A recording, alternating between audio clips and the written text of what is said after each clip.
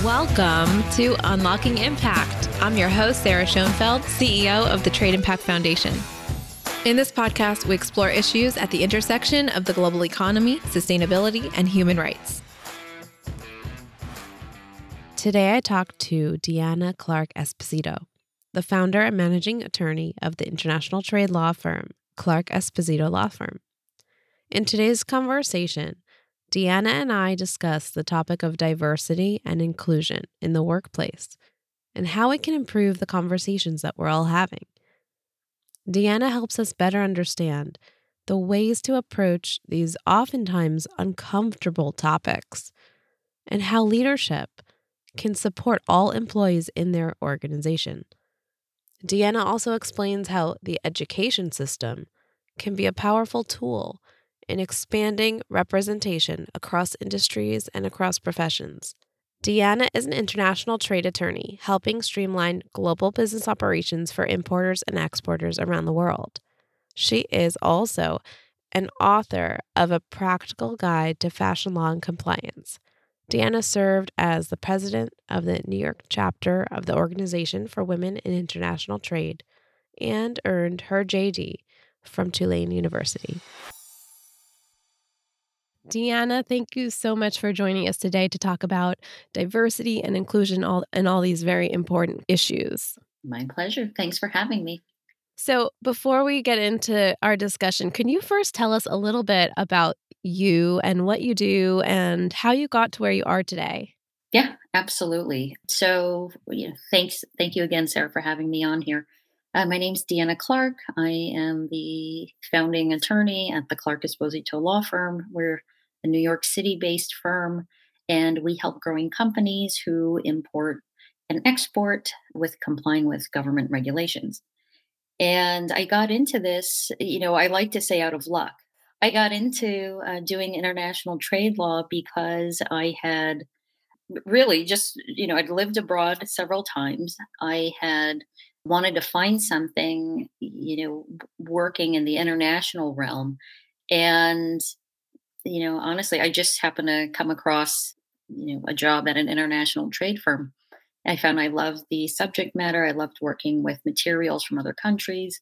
And, ultimately I ended up staying.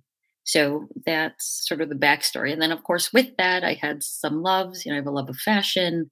I found myself teaching at the Fashion Institute of Technology, teaching international business law. I love teaching in general. I love supporting women. Sarah, you and I know each other from the Organization of Women in International Trade, and what a wonderful group that is. So, all along the way, I've had mentors, a lot of female mentors, and really the support of many others is what's brought me to where I am today. So turning to today's topic, how can we encourage conversations about diversity and inclusion, which can be really difficult conversations to speak about in a workplace? hmm Well, I think in terms of encouraging conversations on diversity and inclusion, it's important to actually start with who are we planning to have this discussion with? And let's get their buy in. Ask the people who are working at your organization, how do you suggest we talk about this? You want to have their buy in, right? So, in order to start having the conversations, you want to gain the buy in. And also because we influence those around us, if it's, oh, well, Jesse, suggested this method, or, Elizabeth chimes in, oh, well, I think this would be a good way. Then it's, oh, okay, they feel safe discussing it in this way. Why don't I try it out if they're willing to in this way, make sense for them. Those are, a couple of ways, because it's not really the kind of subject where it's like, today, we're talking about diversity and inclusion. We're hearing so much of this phrase being thrown around. So, then it's, well, what does that even really mean? While I was at the Fashion Institute, I had the pleasure of serving on their university's diversity council. And What we were looking at, and I think when most people hear this idea of diversity and inclusion, they're thinking, oh, it's about race. Well, no, actually, it's not about race exclusively. We were looking, of course, transgender. That had been a very big topic as around the country we were shifting to how do we change our restrooms to accommodate, those who don't necessarily identify as him or her or what have you. We were also looking at veterans. We're looking at people with different physical abilities. So, when we're talking about diversity and inclusion, it's not something in a vacuum, but everybody thinks, oh, okay, so well, then that's going to be about this group of people or that group of people. Or it's not talking about who we are, and let's not forget, I mean, when we even break things down along class lines, we're dealing with very, very different lives. And as a result, different mindsets, different things they're coming to the classroom in the case of FIT, coming there with. So I think also, where we're trying to raise the topic of diversity and inclusion, we want to also explain that no, this isn't only about race. Here's the spectrum of what we're looking at our organization.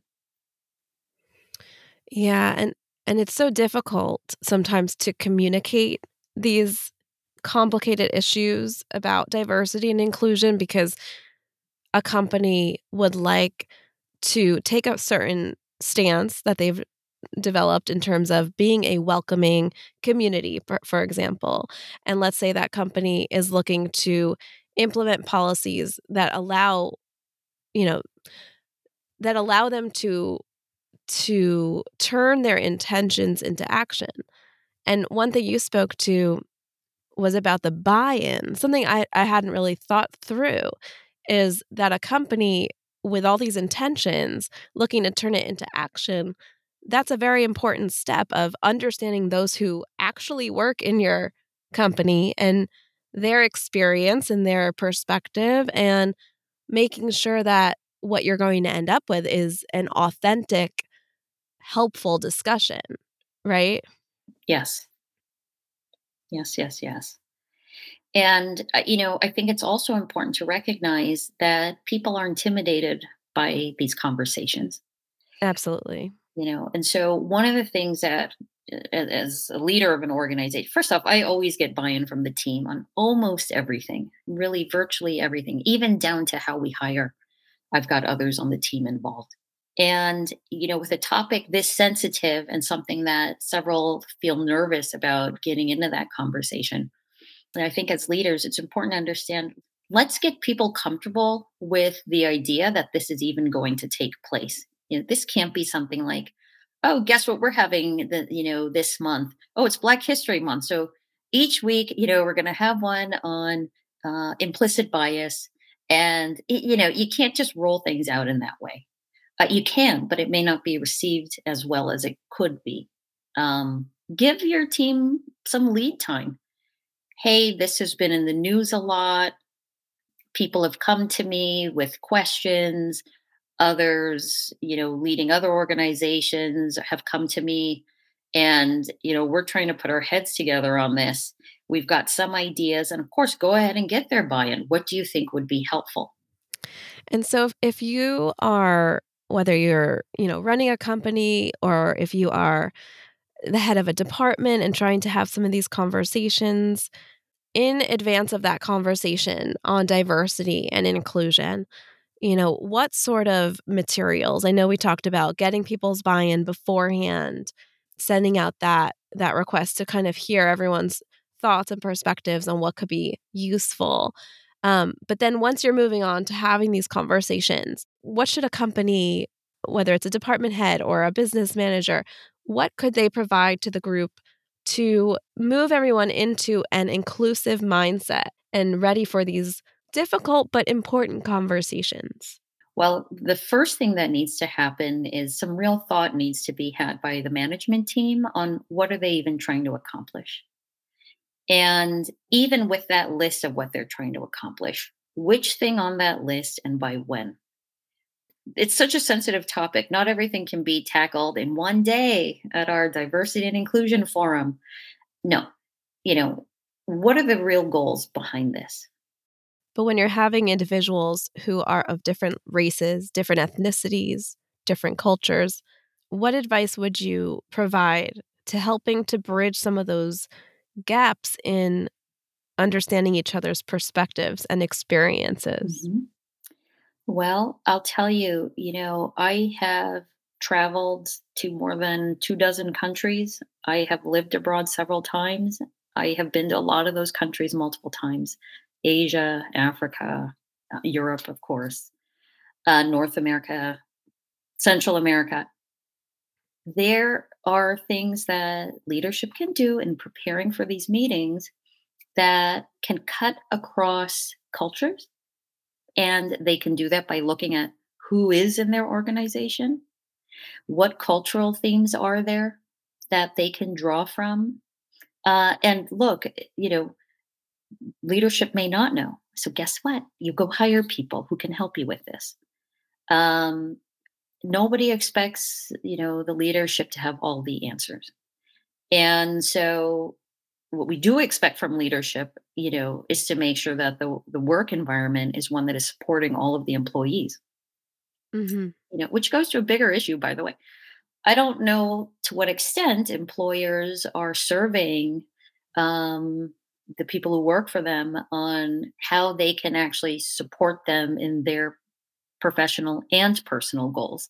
Mhm. This is something that we do at my firm because I value, and I'm part of the leadership. I value individual growth, both personal and professional.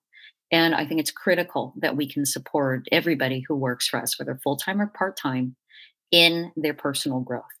Um, you know, when I think about what leaders can do, I always circle back to who are the leaders, what are their values, and what are they trying to actually achieve. Something you wrote about recently is about why it's important that companies publicize their diversity and inclusion positions. And that's something that I really was taken by when you put out this article. And what I loved about it, and I want to get your perspective on this. What I loved about it was you focused a lot on what we can do to make things better. And I love that. So, can you talk a little bit about why it's important for companies to publicize their position on diversity and inclusion? Absolutely. But let me start by giving you the backstory of of how it came to be that I found myself talking about why it's important to publicize your position on diversity and inclusion as a company.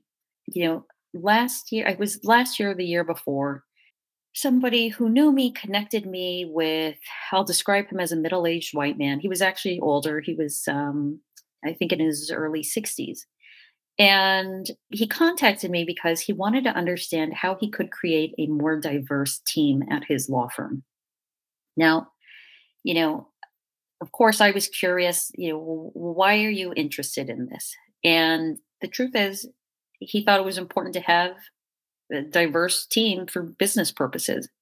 And specifically, he was having trouble recruiting African Americans. So, I'm part African American. He said, okay, you may have some answers, and maybe my experience on the diversity council, I have a little more training in diversity than most attorneys in any case. So he wanted to understand, how can I find them? How can I attract them? How do you find senior level African American attorneys? And did I have any information to share with him?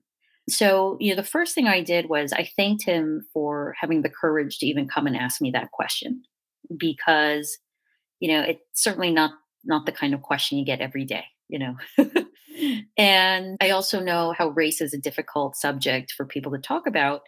And from discussions I've had with other middle-aged white men, it is a hard topic for them to talk about, and they're not even sure how to, or can I, for that matter. So I thanked him for his courage for coming to me with the question. I was trying to help him then assess how can he both find and attract, the talent. And in addition, of course, you have to figure out how to keep them as well. And, so I started just asking a series of questions. Did they have a statement on their website related to diversity and inclusion? And his answer was no. Okay. Well, did their job description state that the company was an equal opportunity employer and welcomed applications from diverse backgrounds? Now, the answer was no. Okay. And, just having those things on a website right there is letting the public know, letting your customers know, and of course, letting potential hires know that you do have an inclusive environment. I then asked him, okay, well, did he attend any functions? And I will refer to lawyer things because that's what I know. Did he attend bar association functions for minorities? And take your pick, certainly in New York City, which group, everyone's there, down to the Southeast Asians have their own group, lawyer group, where he could meet minority candidates. The answer was no. Mm, Okay. mhm. Did he ever post a job through any of the Black, bar associations, since he was specifically looking for a senior level, African American attorney? The answer was no. Okay. Okay. Well, have you joined any as a member? Oh, no. The answer was no.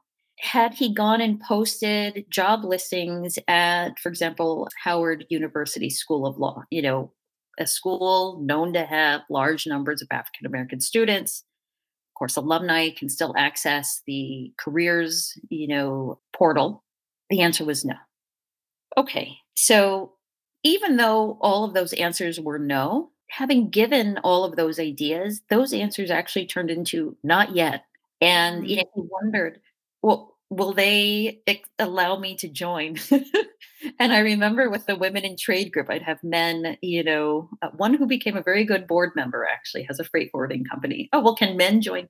Yes, men can join. And it's the same with any of the minority bar associations. You can absolutely join. And Uh, I think that is a common misconception, and as part of, different women's groups, I think that's something that commonly came up where people they might not even if they'd like to support the group of individuals, of the minority, they aren't sure if they're, like you said, allowed to join as a member or like you said, like one of your suggestions in terms of posting a job at the Black Lawyers Bar Association. I think that is a common misconception that, "Oh, I Mhm. can't post a job there because I'm not Black myself." That's right. And of course you can. So and listen, on a personal level, even just yesterday I was looking at some maritime associations for the firm to join. And I mean, all the photos only people with white skin. Only. Not, I didn't see any Latinos, I didn't see other Asian, of course no black people, and mainly men. But I already know that about international trade in the maritime industry. Again, and this is why I talked earlier about the lead in, or speaking on giving people a chance to get used to the idea. I already know that. Never mind women in international trade. There's so few black people in international trade, and knowing that actually helps me feel less comfortable. I'm sorry, less uncomfortable because I know what to expect. When I attended my first Court of International Trade event, I was blown away at the lack of diversity. And that's because I had been litigating cases in Brooklyn Housing Court, which is virtually all minorities, and certainly 10 inside. And then to come into this environment was very strange. And even stranger to see how the minorities that were there always worked for the government. There were almost no private sector attorneys. um, Actually, there were no private sector attorneys who were African American or Asian. I'm half Chinese, except me. I was the only private sector attorney, and I know that's the case, and I'm working on something actually to try and change that. But, I can tell you from my own personal experience, understanding, having my own expectation of, what to expect actually makes it more comfortable. Um, and so coming back even to the diversity piece, I think if leadership can say this will be uncomfortable, be prepared to be uncomfortable, then start the programming like, okay, some of you, not necessarily all of you, but some of you will feel uncomfortable with what we're talking about today. And that's okay. I will too. Yeah. Well, I think also giving individuals the nod of if you're here to listen and learn, that's okay. You can observe. You don't have to actively participate. You being here is your participation and support, and that's okay. I think it's important to express that it's okay to listen and learn with an open mind. Deanna, you talked a little bit about looking around and seeing a lack of diversity within a profession. I'm really interested in understanding if at the education level, looking at the education system that then feeds into the workforce, is there something that we can do within the education system or to support the education system to facilitate a future where we do see more diversity in professional settings? Well, the answer to that is, of course. And then the question, of course, that's always followed up behind it is with who's funding? So, I can think of different examples even in my own youth. I'll give an example. So, I'm a San Francisco native, and we had from UC Berkeley, which is a nearby university, we had them come to our junior high to offer Saturday school to help students with doing better in basically STEM, what we'd call STEM now. And so anybody could attend. It was Saturday school. So that meant being, in my case, across town at a junior college where the junior college gave them the space to hold these meetings. And I was able to participate in them. I was able to understand, oh, okay, when I start in ninth grade, I must start with a foreign language because if you don't have 4 years of foreign language, you don't even meet the prerequisites to apply. When you look at state funding for education, it's pathetic. So, recognizing that, then it falls on the private sector. And so, what initiatives do the foundations of big banks, for example, have their philanthropy wing, right? Do they want to support things like this? Are there law firms who want to support initiatives like this? Are there people who simply care, who are willing to put their money into something to support initiatives like this? And when speaking about your experience, it sounds like that was even at the middle school level. Was that Yes. That's really interesting. I think a lot of the times we hear about high school initiatives and how, obviously high school is feeding into college, right? And we think about it that way. But in many instances, individuals need that support earlier and can be their future, their career can even start to be bolstered at that middle school level. Is that how you felt? It must be. I served here in New York City on an advisory board for the Urban Academy School of Global Commerce, which is specifically to train young people to go into professions in the maritime and international trade industries.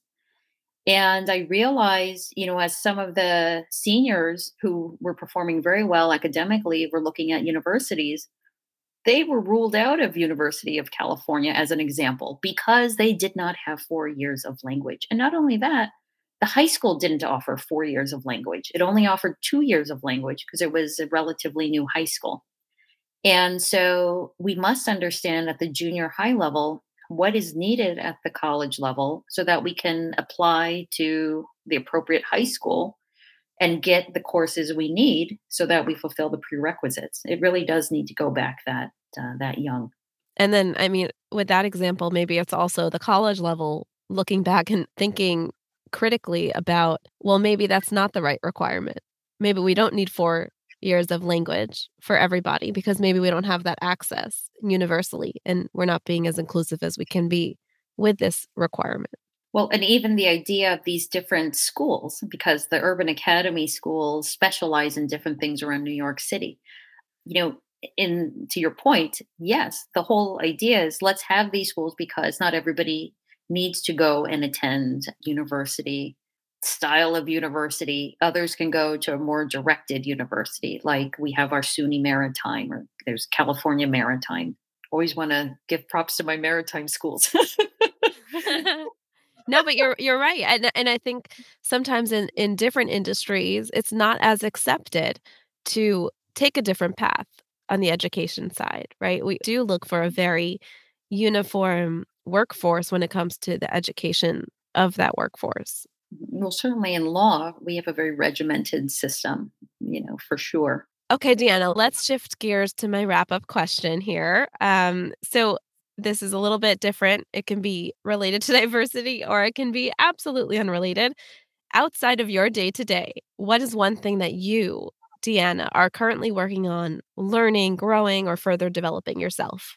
Well, I'll tell you, aside from Aikido, so it's a martial art, it's a Japanese martial art. Aside Wow. from going to Aikido a few times a week, on a more intellectual, social, I guess you might even call it progressive level, I have been working on something with my best friend related to increasing the number of Black lawyers in general. And we are looking as going as far back as middle school in order to do that. And with that, there's also another piece to it where we're simply supporting all Black lawyers.